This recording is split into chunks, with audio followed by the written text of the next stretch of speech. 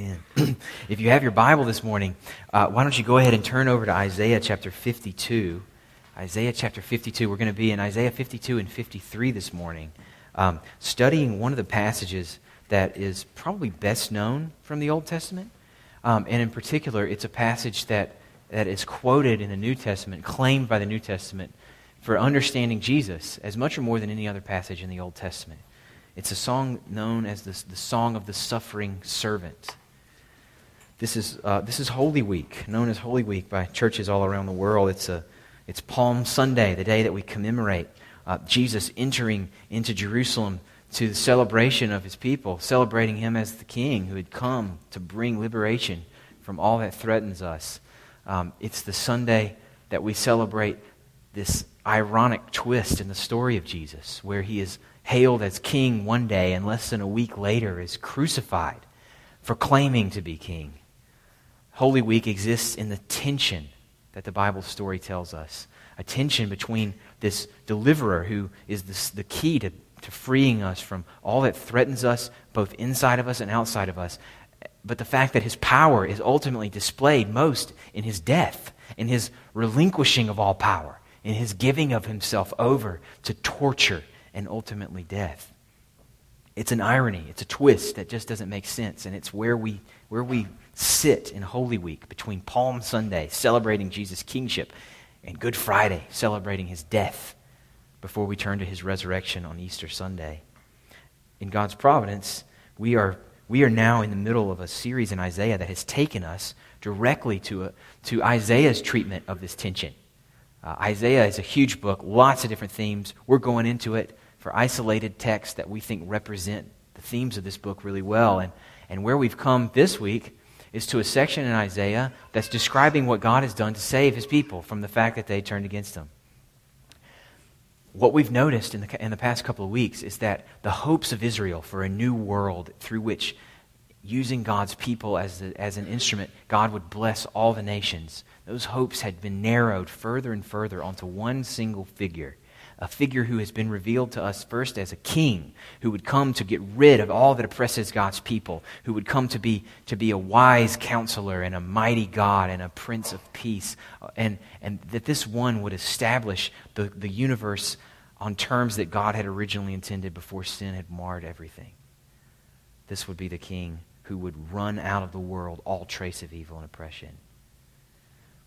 We noticed last week, though, through the first introduction to this figure called the servant, that it's not quite so simple as a king who comes with a massive army and wipes out all who oppose him. No, actually, there's something different about this king.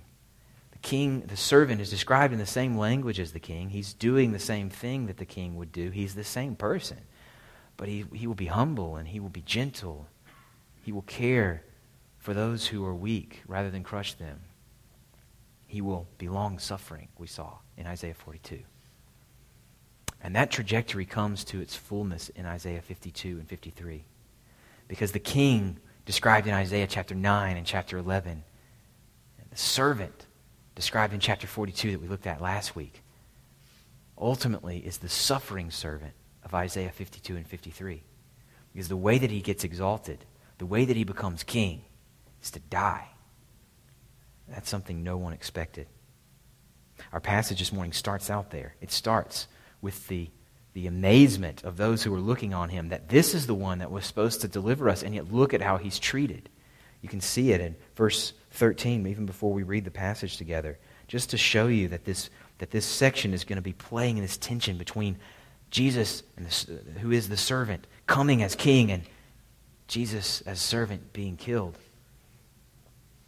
The passage starts with his exaltation. He's high and lifted up. It's kingship language, right? But many were astonished at him, because this is not what we would think of from a king. Look at why they're astonished. His appearance, verse 14 says, was so marred, beyond human semblance. His form beyond that of the children of mankind. He's so broken. He doesn't even look human anymore. In fact, no one believes that this is the one God has sent to deliver. Who has believed that he's heard from us? Isaiah 53:1 says, to whom has the arm of the Lord been revealed? This figure is God's arm sent to save, and no one recognizes it, because this is not what power looks like. In fact, verse 3 says, he is one from whom men hide their faces. His suffering is so grotesque, so horrible and unimaginable that they can't even look at him. You know what that's like, right? I don't know if you're grossed out by gory movies. Maybe you are, maybe you aren't. But chances are all of us have some tolerance point where we just have to look away. For me, it's like broken bones and sports injuries. I remember even this last season, I was watching this game with South Carolina, and I can't remember who else it was. And the running back for South Carolina, Marcus Lattimore, had his knee just completely destroyed. He was hit. One guy had him by the leg.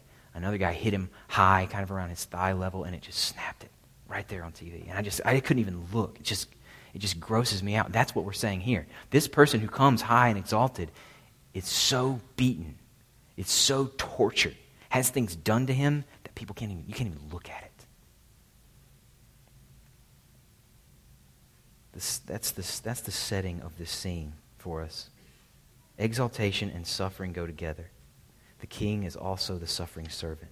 What we want to answer this morning, what we want to get a good grip on so that we're able to celebrate today, Good Palm Sunday, Friday, Good Friday, and ultimately Easter Sunday, is why. Why? How does this work? That he's crowned king by a suffering so brutal that no one could even look at him. This passage is, as I've said, one of 4 servant songs. And it's a song that unfolds in 5 stanzas. It's beautiful. I wish we had time to really unpack the poetic beauty of this passage. We're not going to have time, and much of it is lost in the translation. But the balance and the repetition, the rhyming, all the things that make for good and beautiful poetry are all through this passage in the original language. And one of the things about its structure is that it's in these 5 songs, 5 stanzas of a song. And we're not going to look at the first 2. That's what I've just sort of summarized for you to help you see the scene as it's set up. Exaltation and suffering, that those 2 things go together. Where we're really going to drill down is starting on the 3rd stanza, which is in verse 4 to verse 6, where the suffering of the servant is explained to us, why he had to suffer in order to be exalted. We're going to begin there. If you found the passage, would you please stand with me now in honor of God's word as I read? I'm going to read from verse 13 of chapter 52 all the way through the end of chapter 53. This is the word of the Lord. Behold, my servant shall act wisely. He shall be high and lifted up and shall be exalted.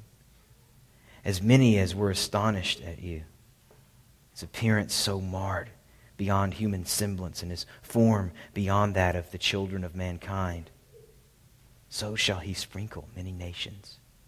Kings shall shut their mouths because of him. For that which has not been told them they see, and that which they have not heard they understand. Who has believed what he's heard from us? And to whom has the arm of the Lord been revealed? For he grew up before him like a young plant, like a root out of dry ground. He had no form or majesty that we should look at him, no beauty that we should desire him. He was despised and rejected by men, a man of sorrows and acquainted with grief. And as one from whom men hide their faces, he was despised, and we esteemed him not. Surely he has borne our griefs, carried our sorrows. Yet we esteemed him stricken, smitten by God, and afflicted. But he was wounded for our transgressions. He was crushed for our iniquities. And upon him was the chastisement that brought us peace. With his stripes we are healed. All we like sheep have gone astray. We have turned every one to his own way. And the Lord has laid on him the iniquity of us all. He was oppressed. He was afflicted. Yet he did not open his mouth.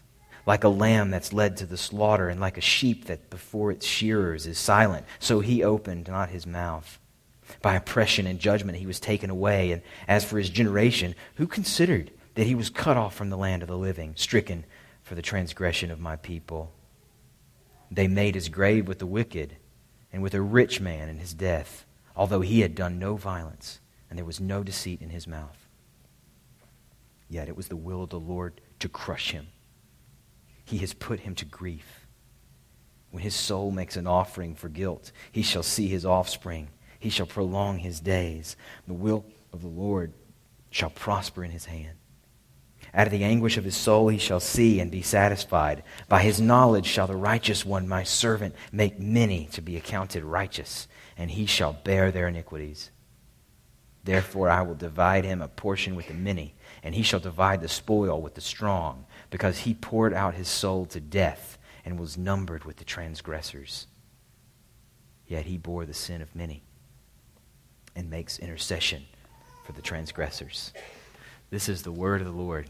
Thanks be to God. You may be seated.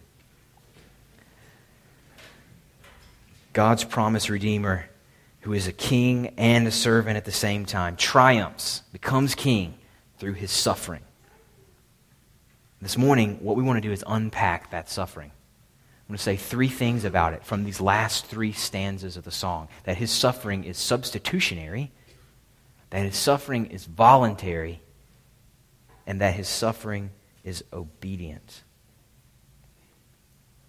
First, his suffering is substitutionary. This is the heart of the passage, the heart of the explanation of why he had to suffer, and ultimately the heart of Christianity itself. It starts in verses 4 to 6. The reason the servant suffers is that he serves as a substitute for his people.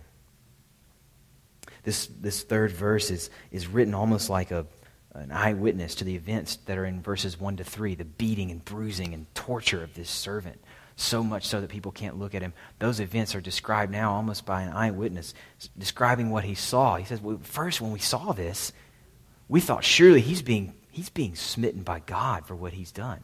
Surely that's what's going on here. He is a horrible offender, done worse than anyone ever has, given the way he's being treated. Surely God is punishing him, but it's more complicated than that. That's sort of true. God is smiting him and afflicting him, we're going to see. But the truth is actually deeper. The reality is he's smitten by God for our sins, not his own.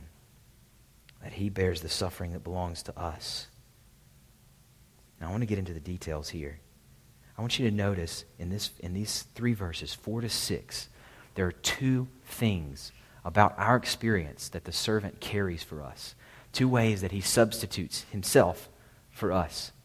Verse 4 says that he carries our sorrows and griefs. That's one thing. He bears our sorrows and our griefs. And then verse 5 and 6 say that he bears our sins or our iniquities.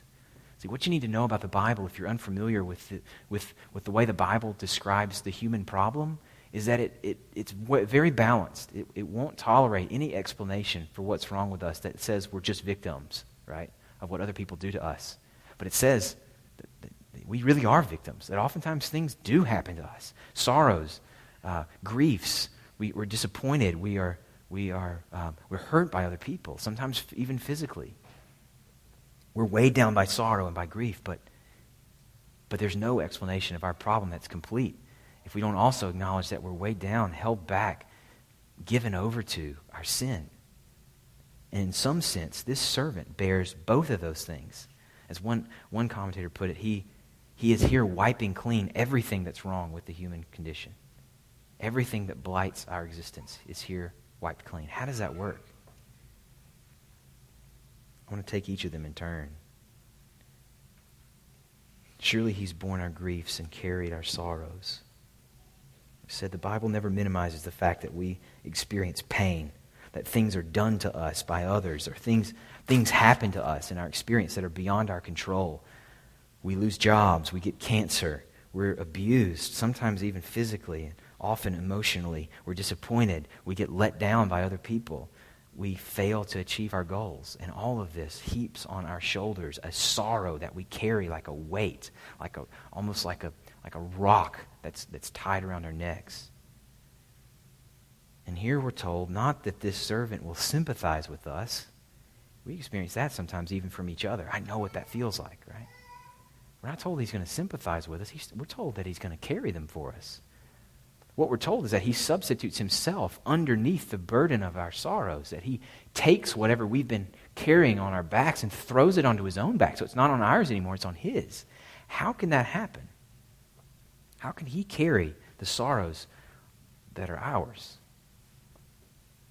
We can't understand that yet, that question, until we understand what else it is that he carries for us. Verse 5 takes us into the deeper diagnosis of our condition that the Bible gives us. What the Bible tells us consistently, and right here in this passage, is that there's something deeper, something even more true to who we are, that predates any grief or any sorrow that we experience in our life, that colors, in fact, how we experience and respond to our sorrow and our grief. That there's something in us that you could describe as almost like a fire, that our sorrows and griefs are just pouring gasoline on. That ultimately what's wrong with us, what defines us in this life, is our sin. The fact that we are rebels against the one who made us. He was wounded, we're told, for our transgressions. He was crushed for our iniquities, and he bore the chastisement or the punishment that was necessary for rebels, for traitors, to be made at peace with their rightful king. Ultimately, verse 6 gives us one of the best images in the Bible for what all of us are. We're sheep who have gone astray. Each of us has turned to his own way. The way the Bible talks about sin is this right here: a turning to your own way, a turning away from God and away from the needs of other people, so that you see everything about your life as really about you. And ultimately, you see everything about others' lives as really about you. And if you even think about God, you might think about him as really about you. That's what sin does to us. It turns us in on ourselves. We go our own way as if it's all about us. And we measure everything, our relationships with others and with God, if we even think of him at all, in light of our needs, our desires, and our affections. And the Bible says there is no freedom from our sorrow, from our griefs, from the things that happen to us, that doesn't also include freedom from our sin, from the things we have done, from the things that we've not done, from the placing of ourselves at the heart of our lives.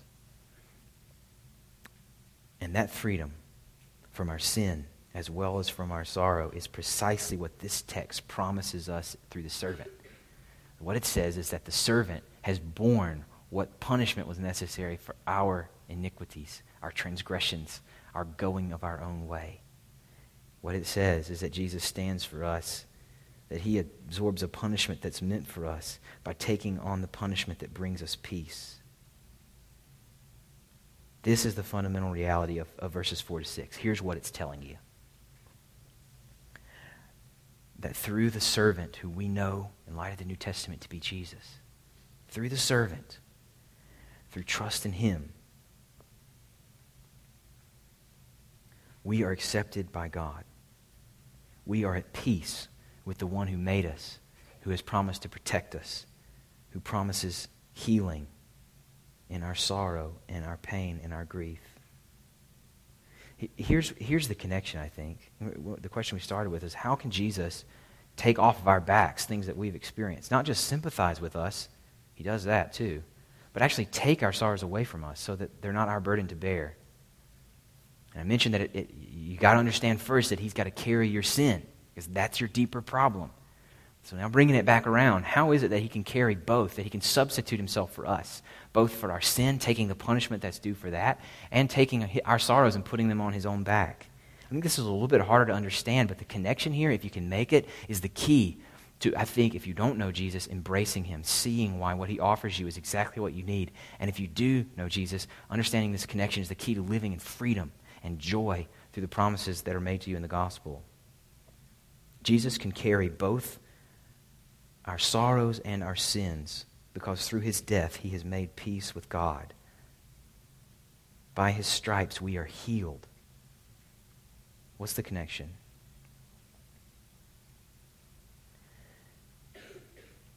I think it's this. Jesus giving us peace with God because he has addressed the underlying problem of our sin gives us an identity before God that trumps all other identities we might build or claim for ourselves in this life.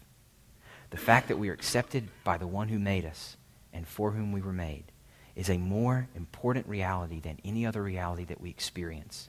And the fact that Jesus can get rid of the sin problem that kept us from being accepted by God means that he bears the sorrows that might otherwise define us. Here's what I mean by that. Let me say more about that. One of the things about sorrow in this life is that it can alienate us from other people. A lot of times what we feel like is that people can't understand us because they haven't been through what we have been through. And they can't understand our pain. They don't know what it's like to be us. And really what we're saying, if we say that, what we're saying is that the most important thing about who we are, what defines us as who we are, is this pain that we've experienced, the sorrows that have been ours in our life. What we're saying is that you can't know me apart from my sorrows, that these are who I am.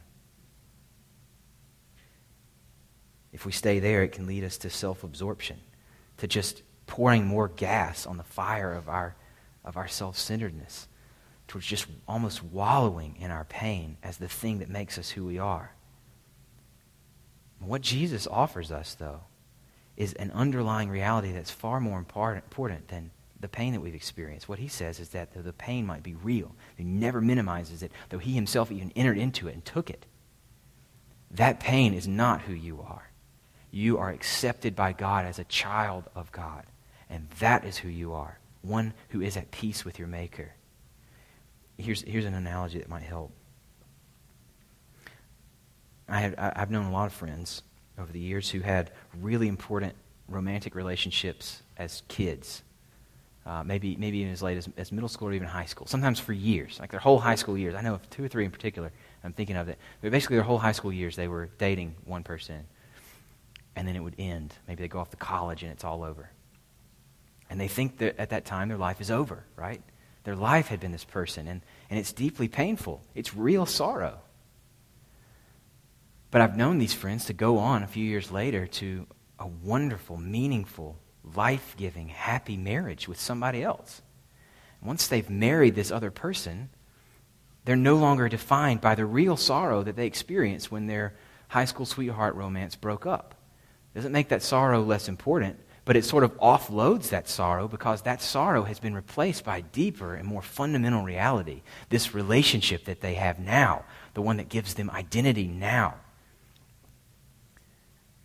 What Jesus is promising us here is not that the things that are wrong in your life, the pain, the things that you're not responsible for, they've just happened to you. Not that they aren't important, but he's promising you an identity that is so much more meaningful, so much more valuable and eternal, that compared to it, it's like losing a high school romance compared to a 50-year meaningful marriage. He offloads the weight, the life-defining weight of your sorrow by giving you something more defining. That's the promise of this passage. He stands for you as your substitute, makes peace for you with the one who made you, and therefore tells you you are not who you were. You are now a child of God. It's why one of my favorite hymns, and it comes with a great hymn story, is It Is Well With My Soul. Some of you may know the story. It was written by this guy who just knew all kinds of pain in his life.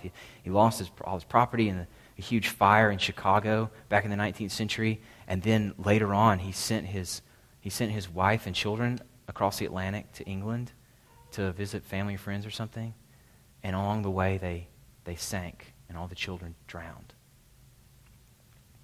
And he went to meet his wife in England to comfort her, be with her, and to mourn together.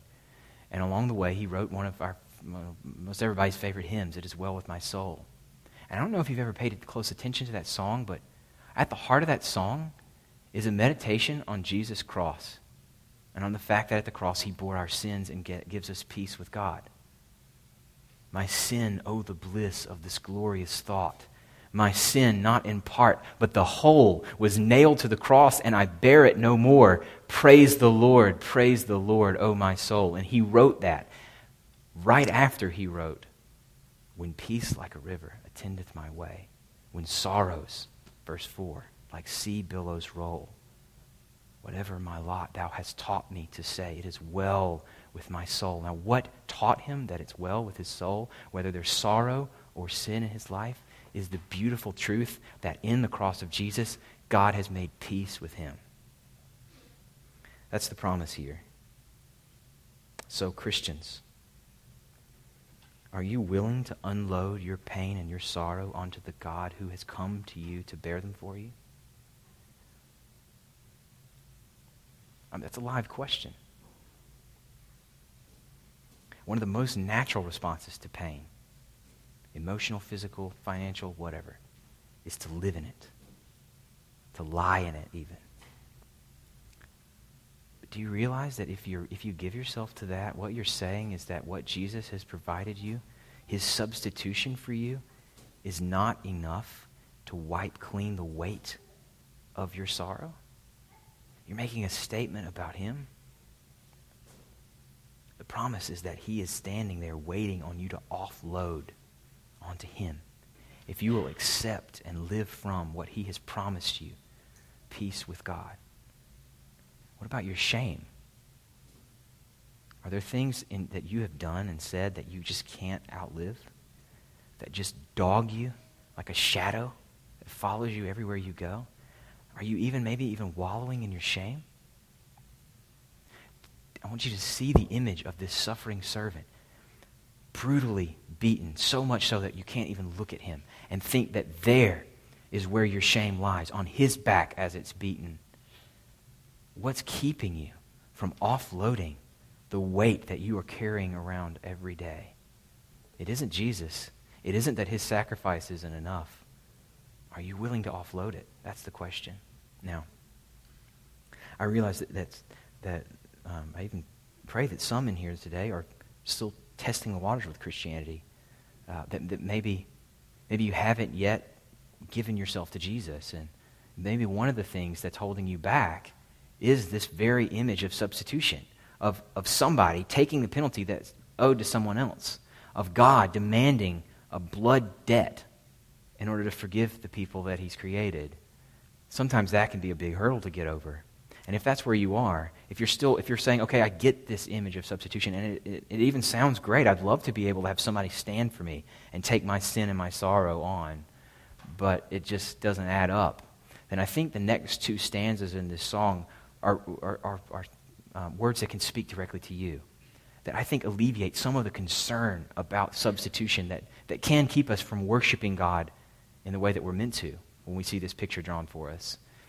The first one, the next stanza, and the second thing we're going to say about the suffering of this servant is that his suffering was voluntary.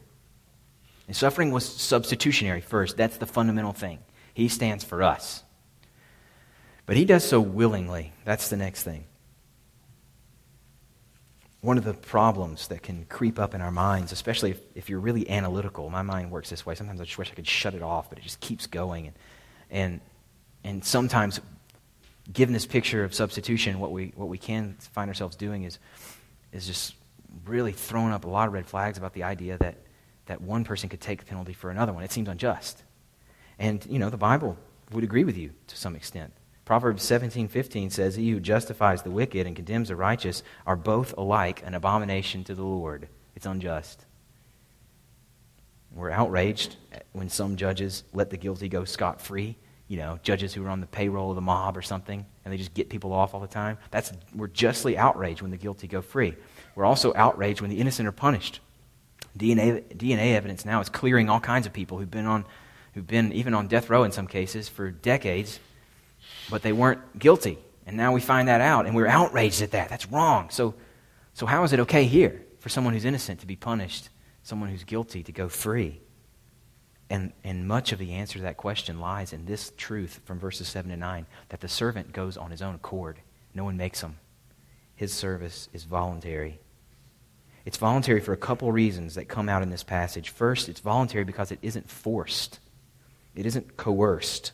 Verse 7 says, "He was oppressed and afflicted, but didn't open his mouth. Like a lamb led to slaughter and a sheep before its shears, he is silent." I think the point is, he took it. It's not that he was just dumb like sheep are. Sheep don't know the difference between going to have their throats cut or going to have their fur or their wool clipped off. They don't know the difference, so they're silent because they're witless. He's not witless. He knows what he's going through, but he's silent. It would be unjust if he were forced to die like a sheep that has no say in the matter, or like even some primitive human cultures that practice human sacrifice. Human sacrifice is known, but they were never voluntary victims. This was coercion. They went in chains. They went against their will. And if that was the case here, it would be unjust. But that's not the case. He goes of his own will to lay down his life. This is a passage that Jesus surely had in his mind when he spoke the words that John 10 records for us, that I lay down my life for the sheep, and no one takes it from me. I lay it down of my own accord. He's voluntary in his service. But it's voluntary also because it isn't deserved. And this is a key point. No one made him die, and he didn't deserve to die. The end of this stanza, verse 9, points out that he'd done no violence and he had no deceit in his mouth. It's a way of summarizing that he was perfectly clean and clear of all guilt on every level. He hadn't done anything outside violence. He hadn't even thought anything deceitful or wanted anything wrong inside. He is completely unblemished, and yet he dies. He wasn't a victim of injustice, though his treatment was unjust. He wasn't just a slave to his father as if some sort of cosmic child abuse, even though he was obedient. Rather, he went silent like a sheep to the slaughter because in reality, he was the good shepherd who laid down his life for his sheep. His suffering is voluntary. And finally, his suffering is obedient. The second stanza helps us connect with Jesus' role as the servant in our salvation. That he wanted to stand for us. That he came here to stand for us. This third part, which comes out especially in the last stanza of the song, verses 10 to 12, helps us connect with what God's role is in all of this. And this is where I really want to drill down as we conclude. I want to make sure that you're able to worship God this week as we celebrate Good Friday, to know what God the Father's role is in this whole transaction, because sometimes that can be hard to grasp. I think this verse helps us, especially verse 10. Verse 6 is the first hint that we have that God is pulling the strings. All of us like sheep have gone astray and turned to his own way, that the Lord has laid on him the iniquity of us all. Who's the actor here? It's God, who we know to be God the Father. The imagery here is from Israel's sacrificial system. There's a day of the year called the Day of Atonement, where they would take a sacrificial animal and the priest would lay his hands on it and symbolically transfer all the sins of the people from that year onto this animal, and then they would send him out.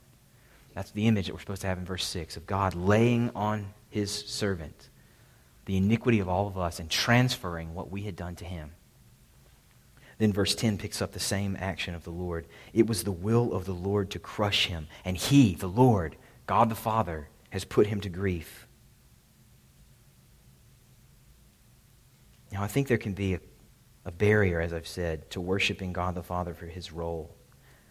And I want to finish by trying to get rid of that barrier as much as we can together through this passage so that we can worship God in Christ on Good Friday especially. I think one of the barriers is especially if you're still considering Christianity, but maybe even if you've been a Christian for a while, can be that it offends our sensibilities that God would require blood in order to forgive. That it can seem almost vindictive, primitive, unloving. In fact, it could seem almost like we're more loving than God because we wouldn't have required this. I mean, I forgive all the time and I don't require people to die, so am I more loving than God? I think it's unfortunate that our minds go there, but inevitable. It's part of the air we breathe, where we think about things in light of how they affect us, not in light of how they affect God. If we allow ourselves to conclude that God requiring death as a punishment for sin makes him unloving, what we're missing is that forgiveness is always costly, and that in this case, we're not the ones who would have to bear the cost. That it's easy for us to say, why doesn't God just forgive people and just be done with it? Because we're not the ones who would have to eat it. It'd be like me saying to you, if you got your iPod stolen, that you ought to just forgive the guy. I mean, I'm not holding it against him that he stole your iPod. Why should you hold it against him that he stole your iPod? Well, I didn't buy the iPod. I'm not out an iPod, right? So there's no cost to me. And that's the image that I get when I feel in myself or hear in others that God shouldn't require this. He shouldn't require death. What's the big deal? Well, it's not a big deal to us because we aren't the ones who lost something. We aren't the ones who are responsible for upholding the moral order in the whole universe. We aren't the ones who are responsible for judging sin. There's no cost to us. God has to bear it. Forgiveness is always costly. Anytime you're not going to make someone pay for what they've done to you, you have to eat it a little bit, whether it's interpersonal or material. And the cost to God is what I want us to understand before we leave this morning. one of the problems, I think, even for evangelicals who don't have a problem with the need for a substitute, can be understanding why we should worship God through it, because God doesn't really die. God the Father is not dying here, right? It's God the Son. It seems like God the Son is the one we should worship. He's the one who gave up his life. Where does God the Father fit into the picture? At worst, it can seem like Jesus is sort of paying God off, even, as if God is this angry tyrant who demands that someone else come and pay, and Jesus just says, okay, you know what, don't demand it of them, demand it of me. Almost like Jesus is throwing himself on the grenade, and God is the grenade.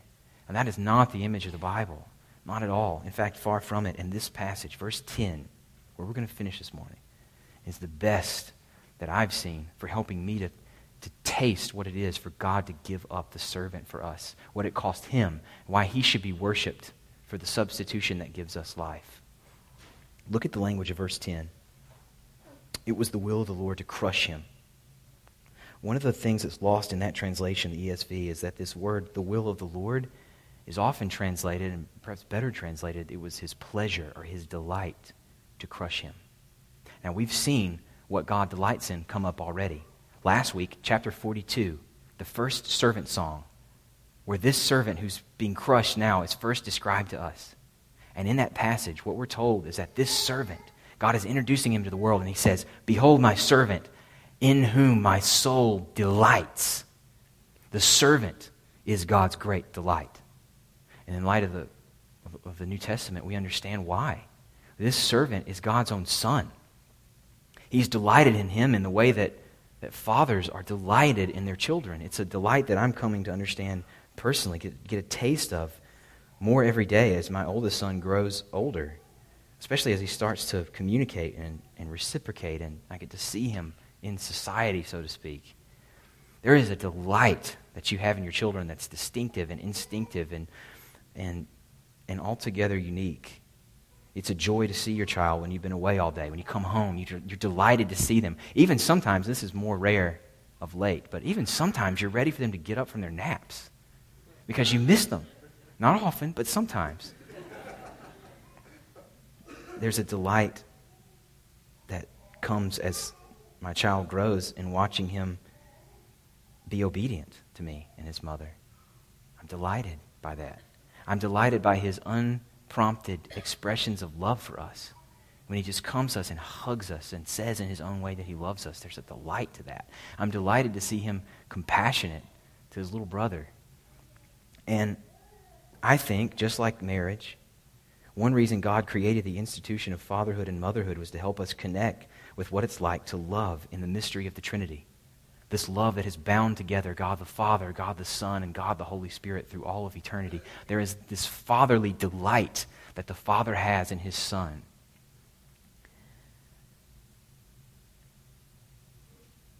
It is his Son who comes with spotless obedience, whose love for his Father is perfect, who is so compassionate that he wouldn't break off a bruised reed, who never did a violent thing or ever spoke a false word. He is the soul's delight of his Father. And yet it gave his Father pleasure to crush him.